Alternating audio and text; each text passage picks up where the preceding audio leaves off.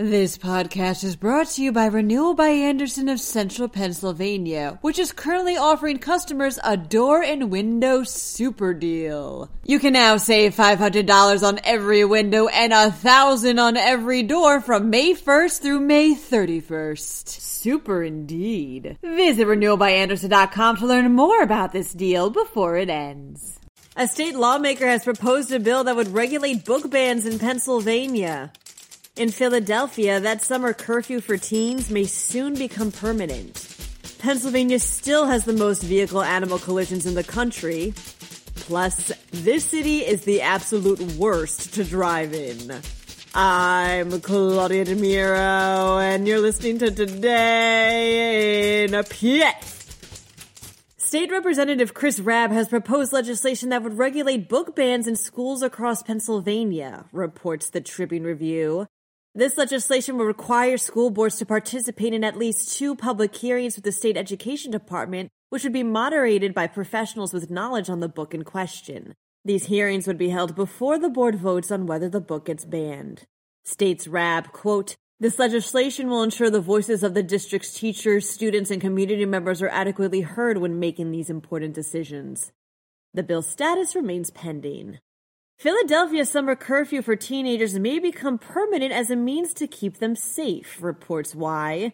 The city council is forging ahead with a bill that could keep kids 13 and under home by 9:30 p.m. and 10 p.m. for those 14 and up. If they're accompanied by a parent, running an errand their parents ask them to do, or working, they're exempt. Any teen found in violation of the curfew will be taken to one of 4 resource centers set to open by the end of this month. The full city council is set to consider this legislation, and, if approved, it'll head to Mayor Jim Kenney for signing. An annual report from State Farm has revealed that Pennsylvania is still the #1 state with the most vehicle-animal collisions in the country, states PennLive. The report showed how Pennsylvania filed over 155,000 of such collision claims within a 1-year period, with deer making up the majority of the damage done to cars. Pennsylvanians also have a higher chance of hitting animals while driving, 1 in 58, against a national average of 1 in 116. Since it's currently fall breeding season for deer, making now through December prime time for possibly hitting one, please remember to be careful while driving. A recent study has given one city in Pennsylvania a title that no one should be proud of, says PennLive. That title is America's Absolute Worst City to Drive In. Yes, Philadelphia was given low marks by WalletHub thanks to things like having super high parking rates as well as forcing people to spend a lot of time in traffic congestion.